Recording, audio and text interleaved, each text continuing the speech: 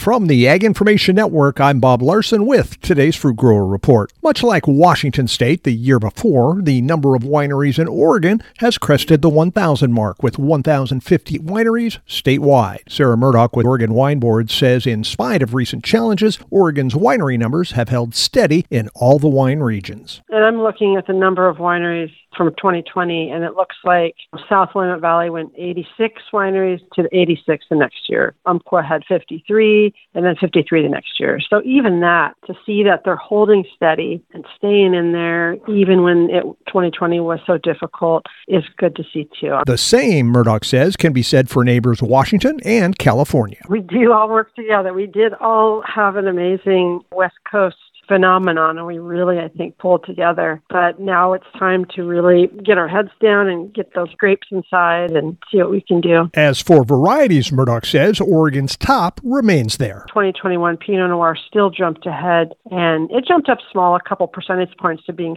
60% of our planted acreage. And I thought that was good to see that here is Pinot Noir just holding steady as a leading variety in Oregon. So I have a lot of faith in our Pinot Noir. After a rough 2020, the aggregate value of Oregon wine grape production increased 72% in 2021. And this has been today's Fruit Grower Report. I'm Bob Larson from the Ag Information Network.